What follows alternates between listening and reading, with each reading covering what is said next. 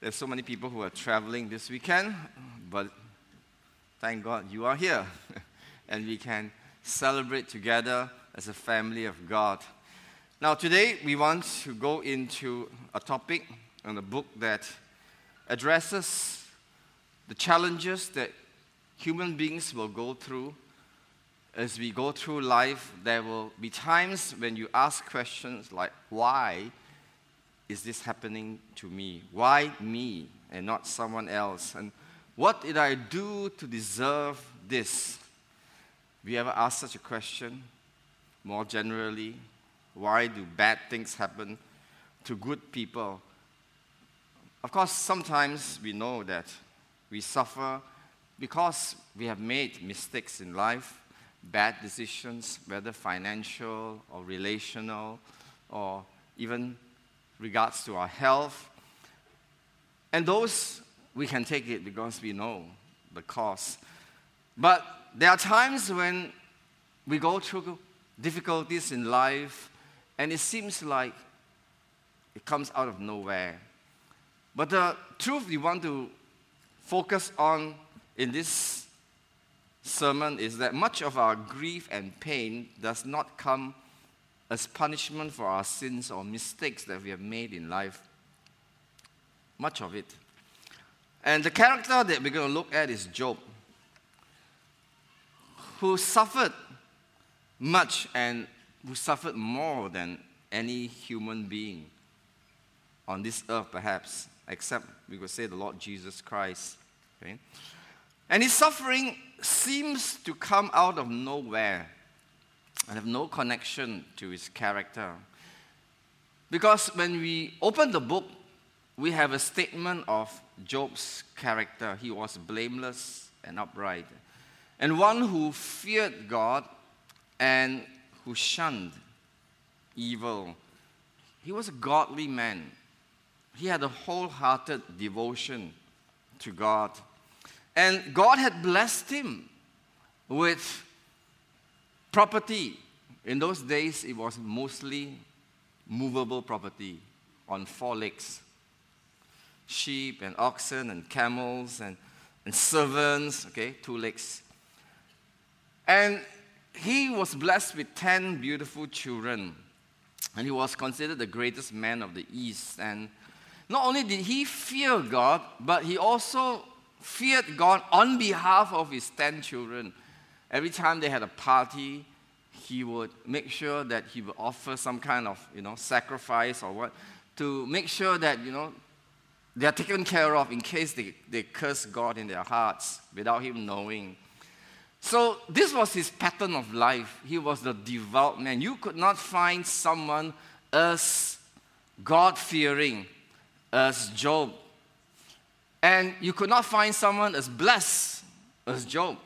And in the Jewish mind, the two always went together. The people who are the most righteous are the people who are most blessed in terms of material, wealth, and health, and so on. Okay? A perfect picture. And then suddenly, out of nowhere, calamity strikes. In one day, he loses all his possessions. And he loses his 10 children. And when we look at the cause of what had happened, we know that 2 of those calamities were caused by evil men, which should not be surprising because at that time, you don't have the United Nations. There were no nation states. There were only people groups, and the stronger people will always subdue the weaker, and there will be raiding bands that would just go out and, raid what other people had. That was what some cultures did for a living. So the Sabians and the Chaldeans were responsible for some of his losses. But then there were 2 other causes of his losses. One was when fire fell from heaven. No one could have done that. And the fire that, erupted, destroyed his livestock.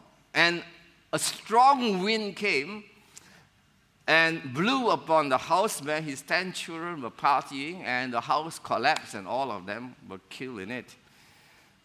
And the strong wind and the fire is what insurance companies call acts of God, which means you cannot even claim insurance if that happened to you, okay? Insurance companies are very clever. There are some things that, they blame somebody else for, which means not covered. Now, when this had happened, do you think that Job knew why these calamities had come on him? Do you think he knew, oh, yes, I know this is what's happening in my life? Of course not. He had no idea. He had no idea that something had happened just prior to these calamities. In another realm, in another place, which he is not privy to. He does not know. But the author has given us a preview before this happened. Okay? And we read this in chapter 1, verse 6 to 12, where there is a meeting between God and Satan. And in this story, it's so strange that, the day came when the sons of God, most likely the angels of God, came to report to God. They were presenting themselves before God. It's like cabinet ministers reporting for duty, And then among them came Satan, the accuser of God's people. And he also came to report to God. Now, does that blow your theology? Does that mess things up a bit? Yeah, this book has a lot of things like that, okay? It seems like Satan is also reporting for duty, okay? And he has to answer to God.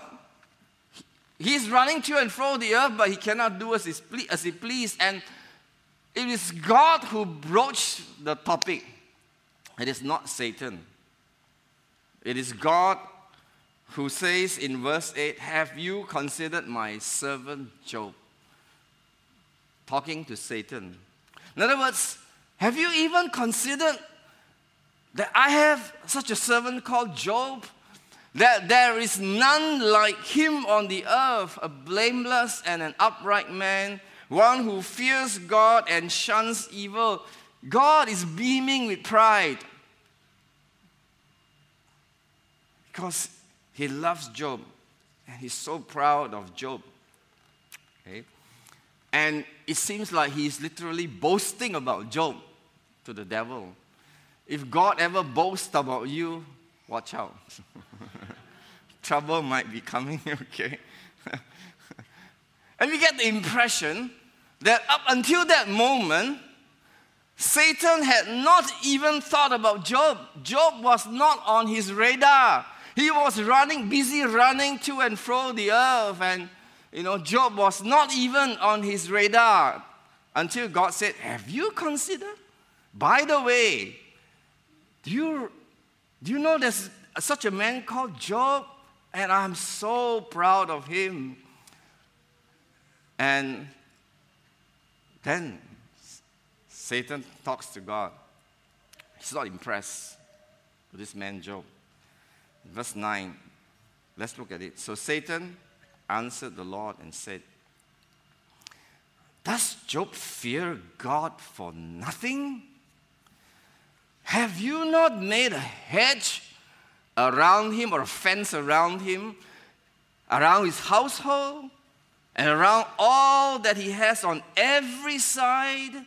You have blessed the work of his hands, and his possessions have increased in the land.'" He is so prosperous.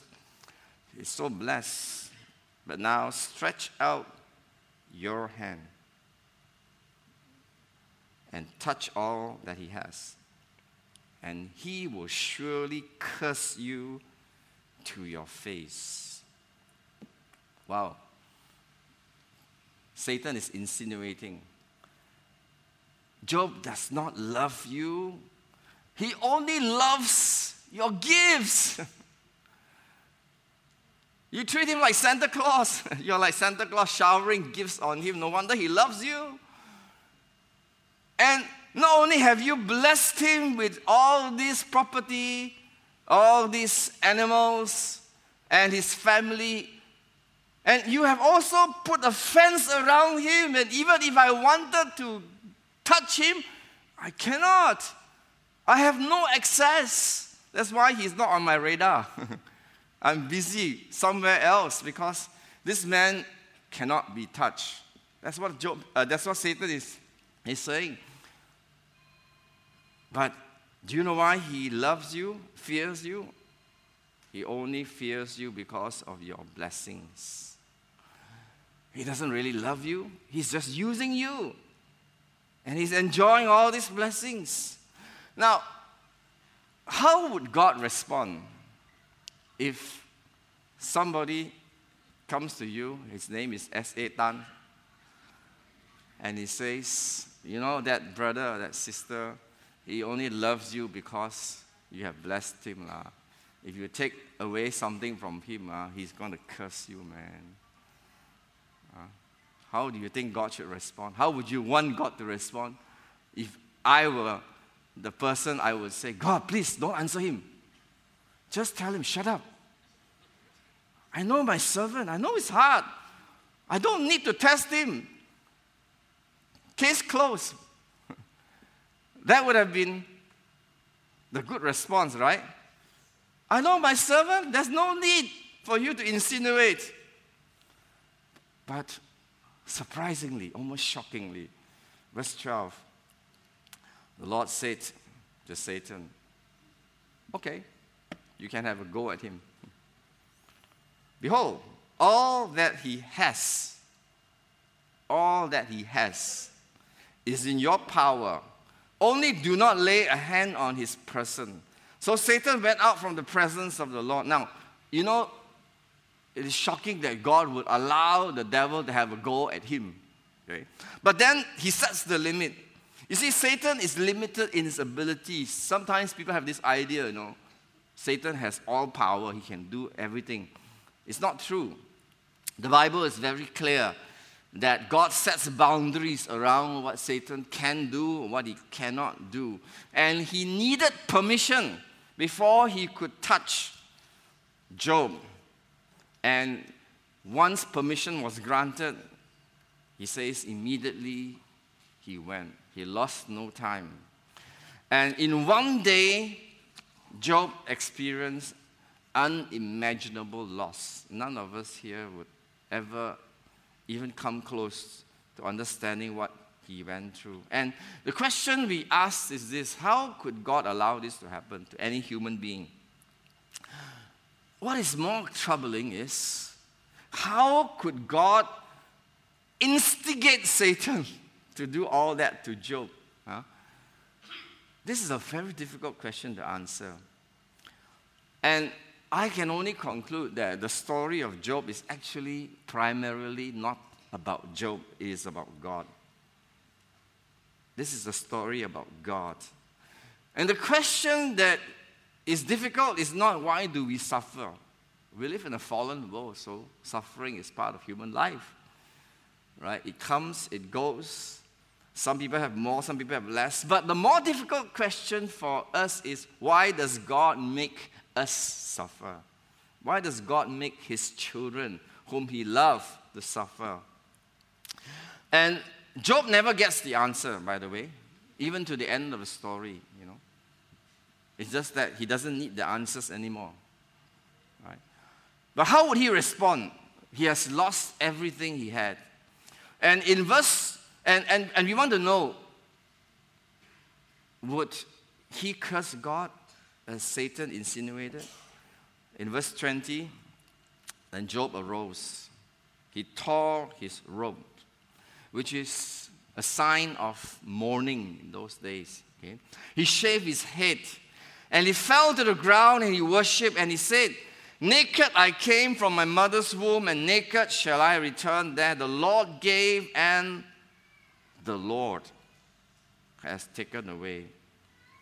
Blessed be the name of the Lord. In all this, Job did not sin or charge God with wrong. So, Satan said to God, if you take everything away from him, he will curse you to the face. He was wrong. Satan was wrong. Job did not curse God when he lost all his wealth and his children. He did the exact opposite. He worshiped and he blessed God. He says, blessed be the name of the Lord. If you came early enough, you sang the song just now. Blessed be your name when the sun shining down on me, when the world is all that it should be. All right? Blessed be your name, when I'm found in a desert place, when there's pain in the offering. And, right? So that is basically a song that is inspired by these verses. The Lord gave, the Lord is taken away. We sang it just now. Remember the words? You give and take away, you give and take away, right? My heart will choose to say, blessed be your name. In so doing, Job declared that God was more valuable to him than even his possessions and even his own children. He submits himself to God in complete trust. And he worshiped God. He said, God, I had nothing. And I came into this world. And when I go out, I will have nothing too. I may have lots of things, but I cannot take anything out. I will go out the same way I came. It was God who gave me everything I ever had, and he has the right to take everything away from me. He is the giver. He's the taker. We love the first part only, right? He's the giver. Sometimes God is also the taker. Blessed be the name of the Lord. God, you entrusted this to me for a season. I enjoyed it tremendously, completely, but now you have taken it away from me. I didn't deserve it. It was not mine. It belonged to you all the time. You loaned it to me, and you have the right to take it back when you deem it right. So, Satan lost. Job worshiped. He didn't curse God.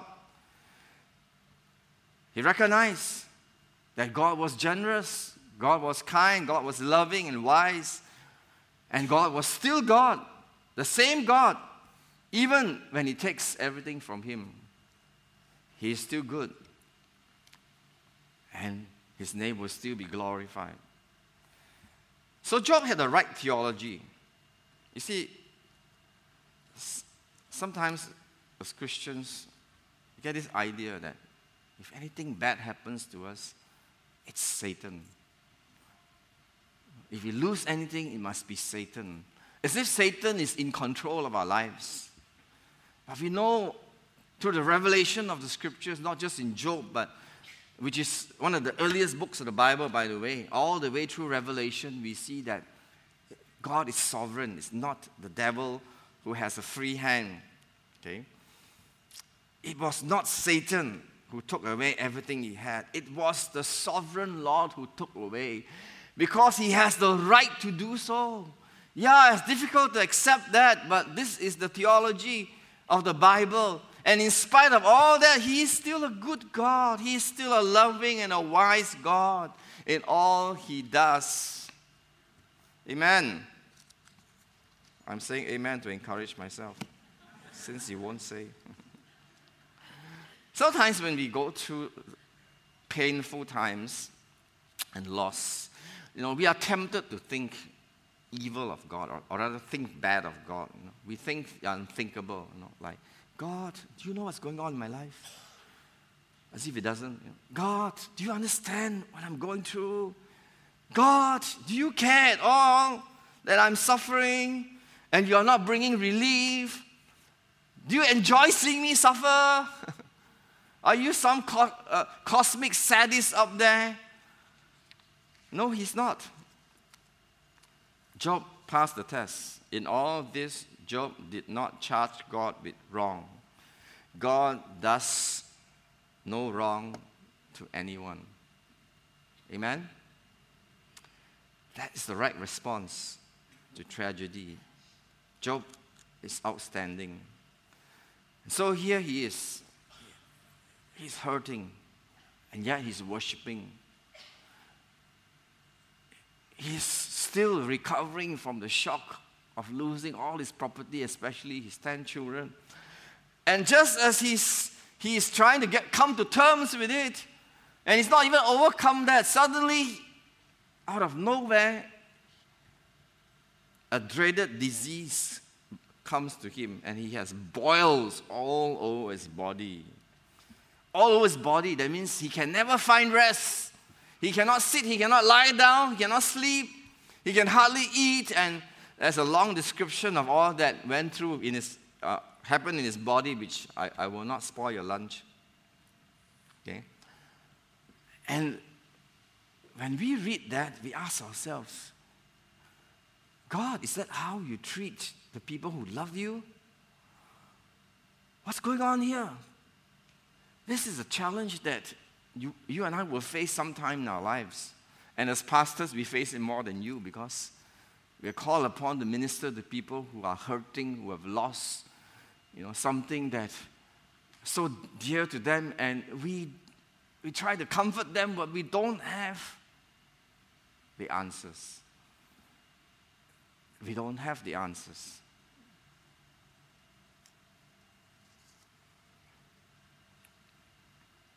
At least in this life, we do not yet have the answers. But it doesn't change the fact that there is a reason behind everything that happens. We do not live in a random universe. We live in a very predictable universe. This morning, the sun rose on the same side of the sky. You can count on it.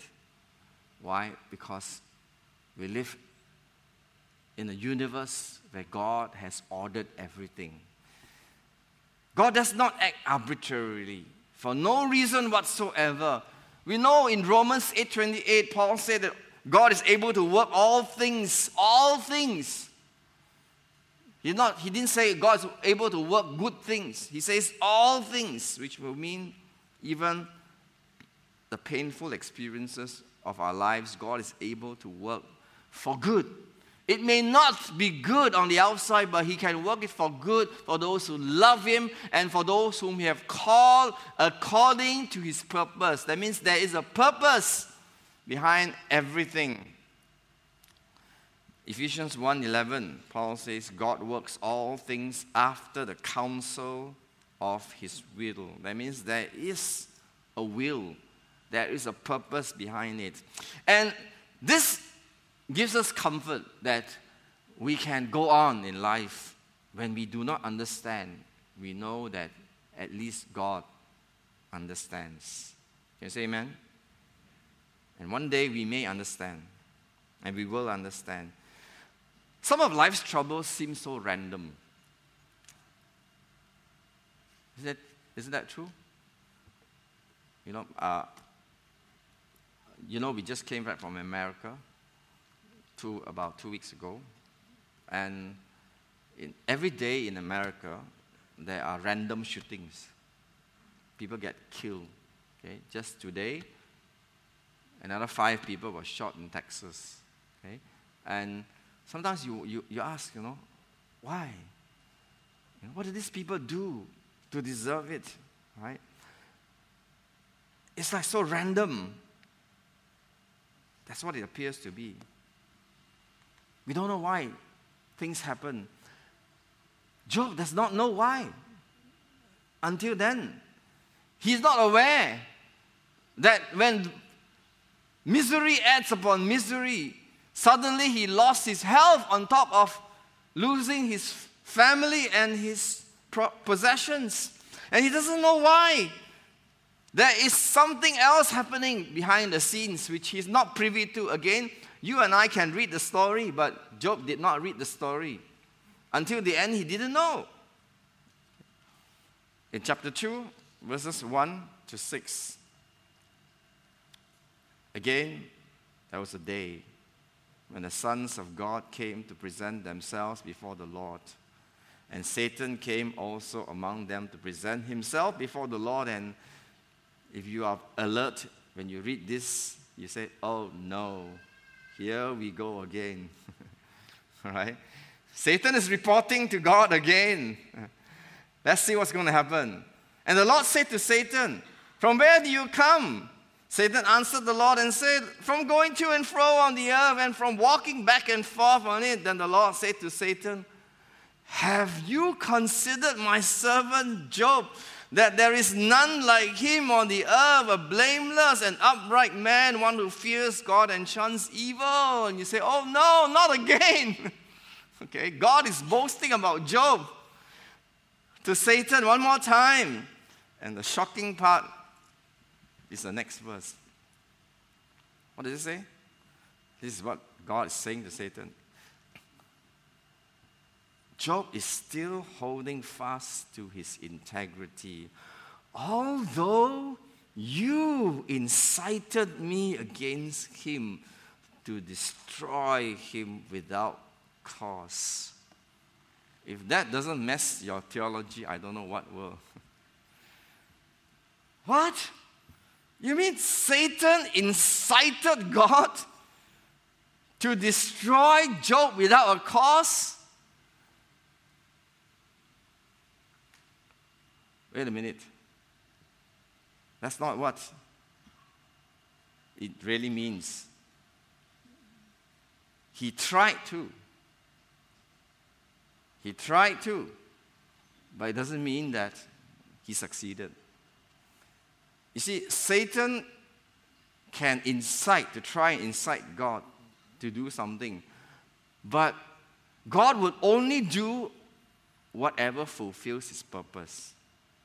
In this case, it fulfilled his purpose to test Job, to prove who Job really was, what was really in his heart. So relax, don't worry. Satan cannot incite God to do anything that is against his will, against his loving kindness, tender mercies, and purposes, and wisdom. Can you say amen? Amen or few, you know. So that was his purpose. He wanted to destroy Job without a cause. Of course, God did not allow him to go to the final extent. And Satan probably was surprised to hear, consider my servant Job? You mean you're going to give me another shot at this man? I can't believe my ears. And as a result, he was given another shot. Okay? And God tells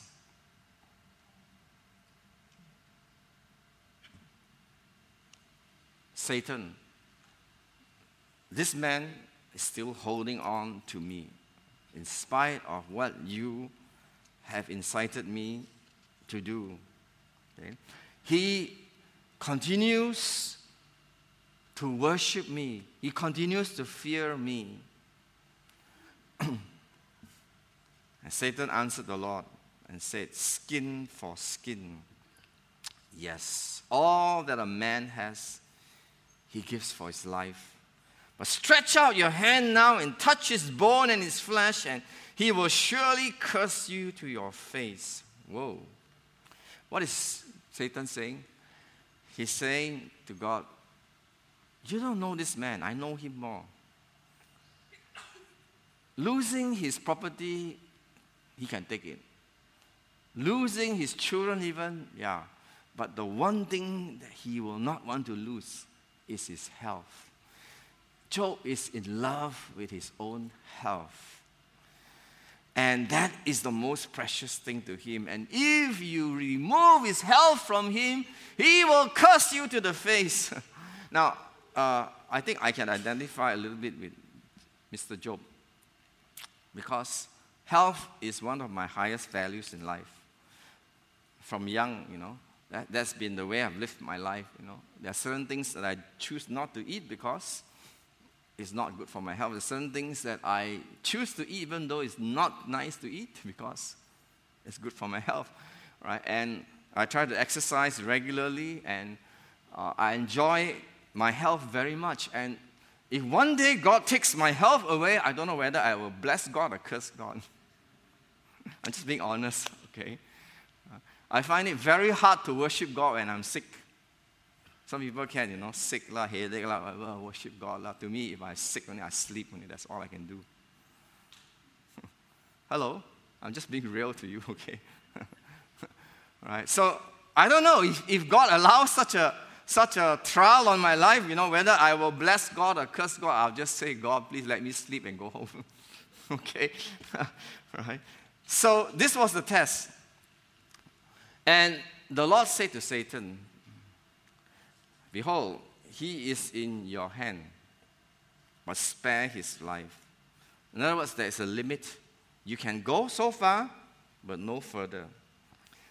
So Satan went out from the presence of the Lord and struck Job with painful boils from the sole of his foot to the crown of his head. That means there's no part of his body he can lie on. Every part he lie on, ouch, pain. No rest. And he took for himself a potsherd, which is a broken piece of pottery, and with which to scrape himself while he sat in the midst of the ashes. Now, for the first time, we are told that Satan is acting directly. It says, Satan struck Job with painful boils. How will he respond? Before we know how he responds, Mrs. Job comes into the picture. Now, all this while, you didn't hear about Mrs. Job, right?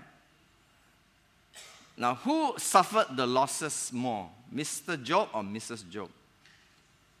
Who bore those 10 children for 9 months, carried those 10 children, nursed those 10 children? Who? Mr. Job or Mrs. Job? Mrs. Job! She suffered more than Job, and we don't hear of her until suddenly she comes into the picture, and she has reached her limit. She couldn't take it anymore.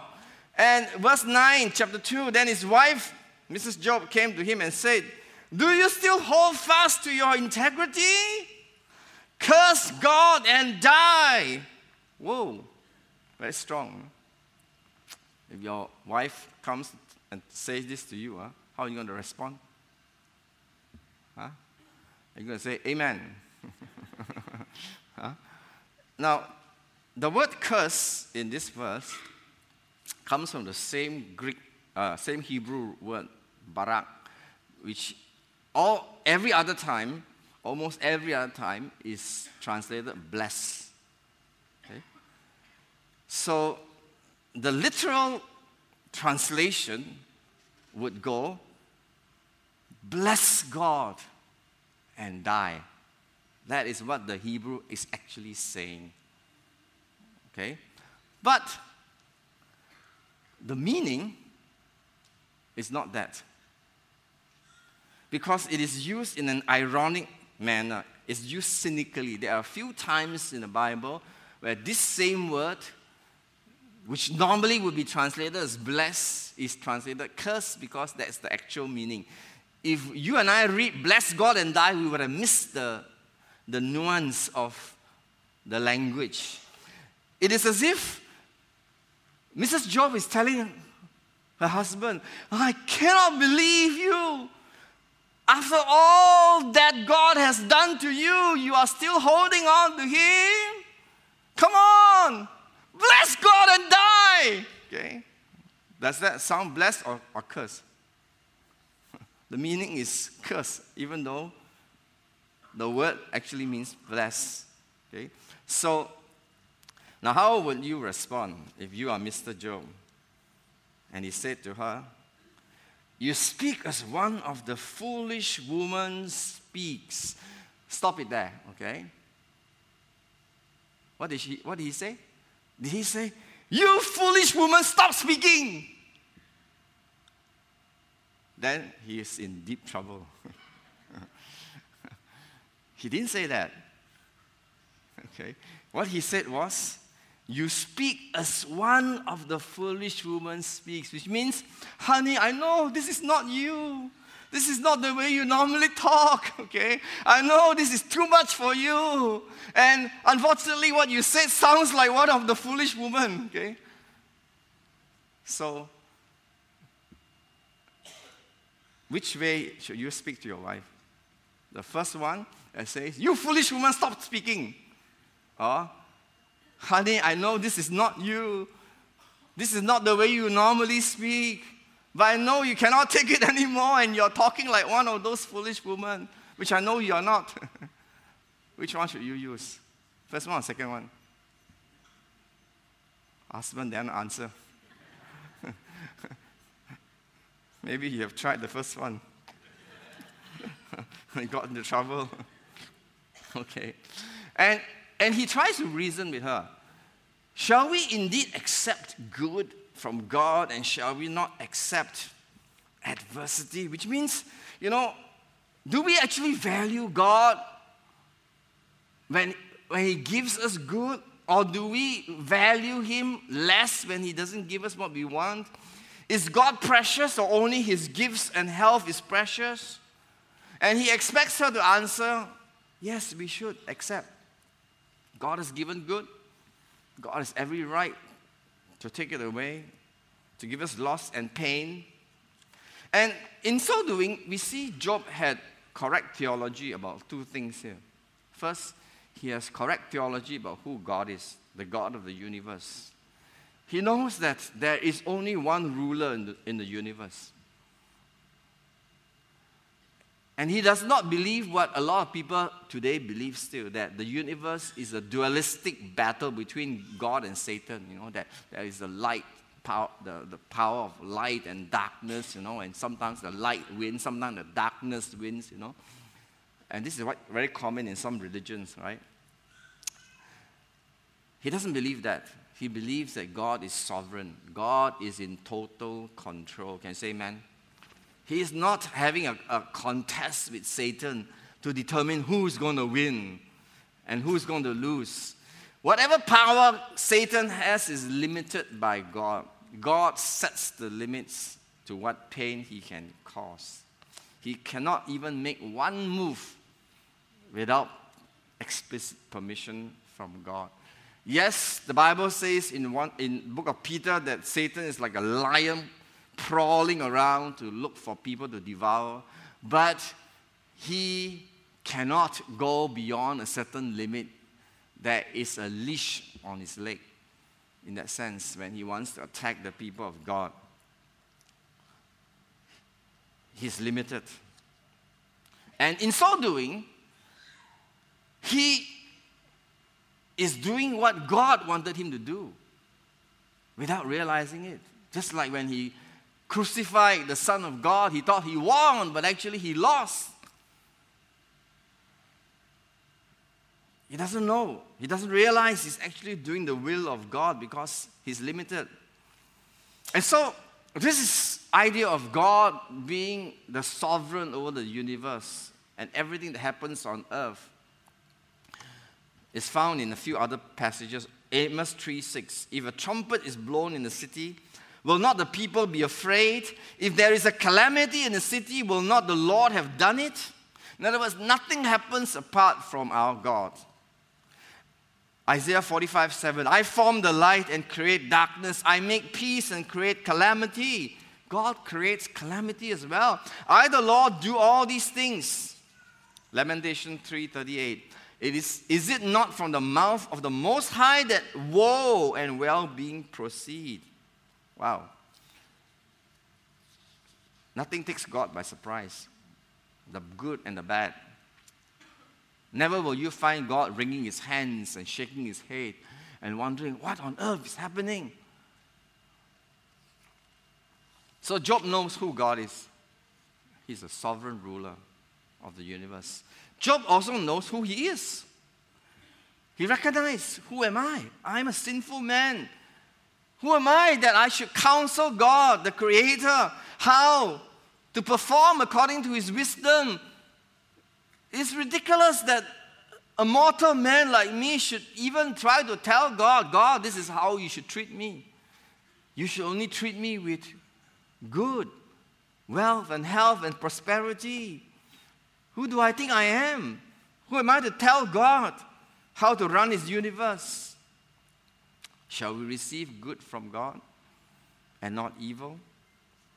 Job is saying here, not only good things, even some of the bad things can work together for our good.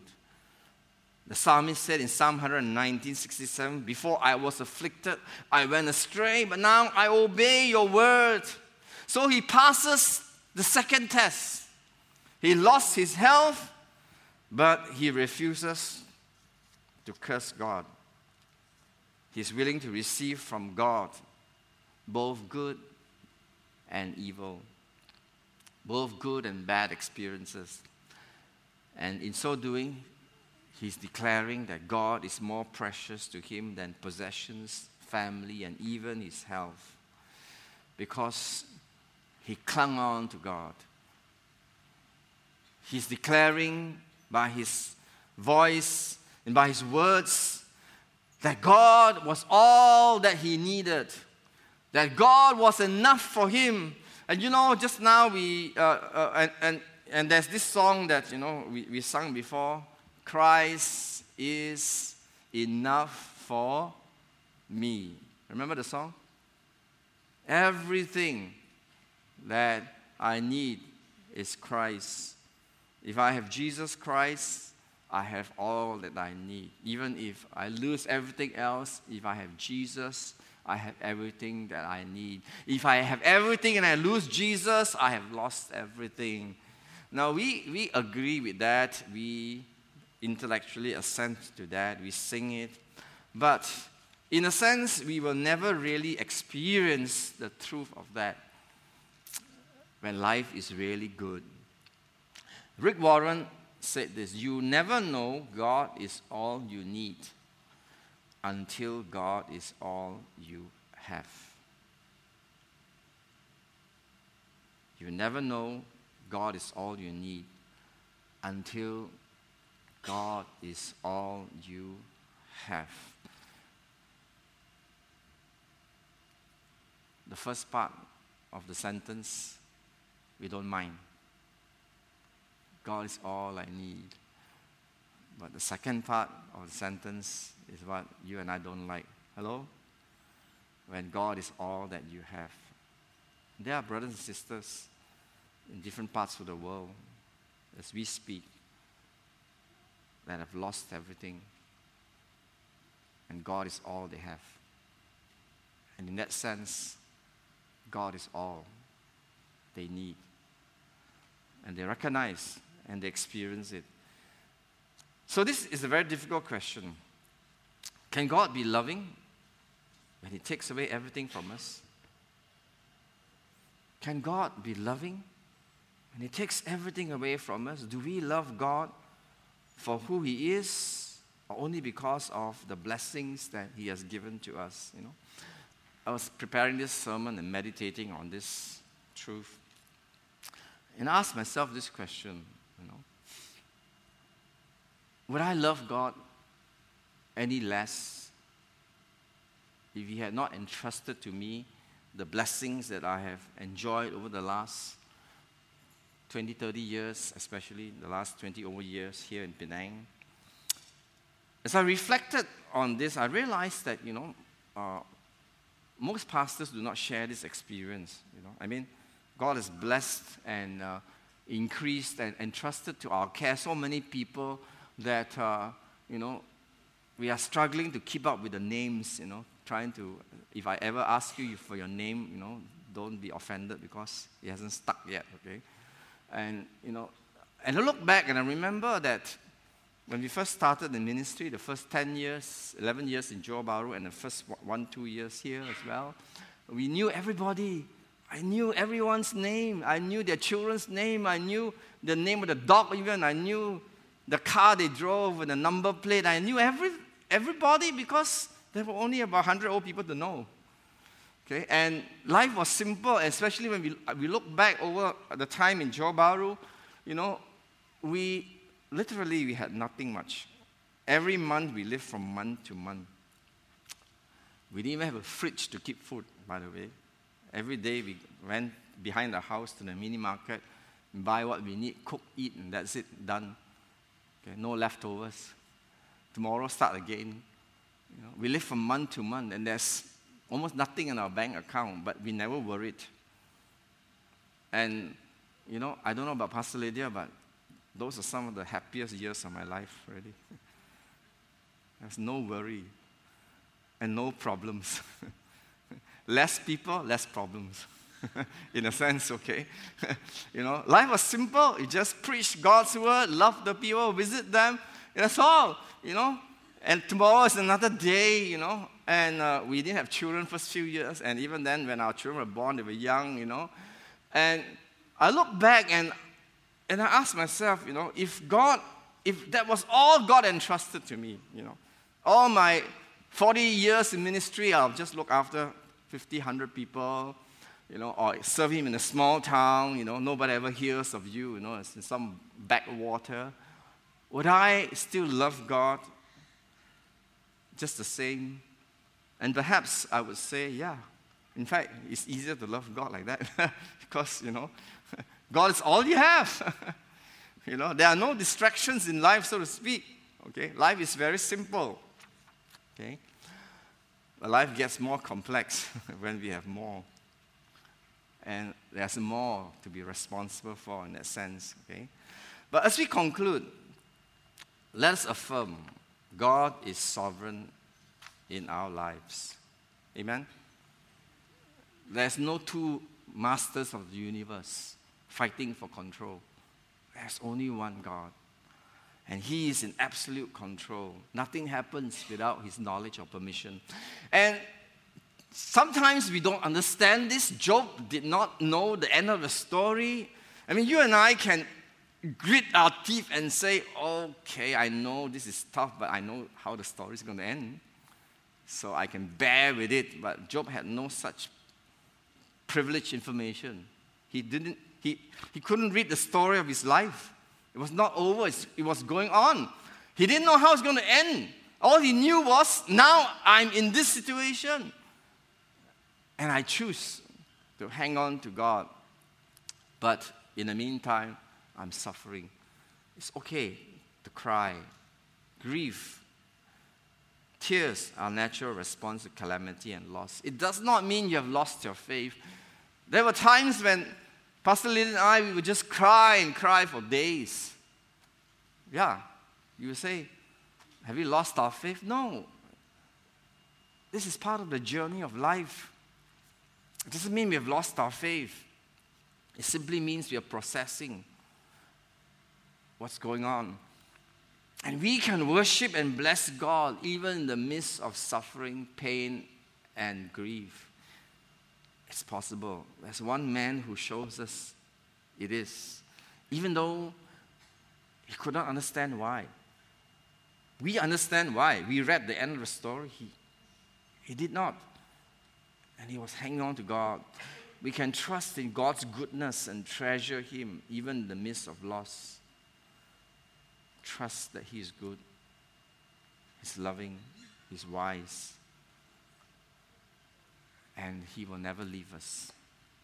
He will never forsake us. When you have Jesus, you have everything that you need. Let's bow and pray.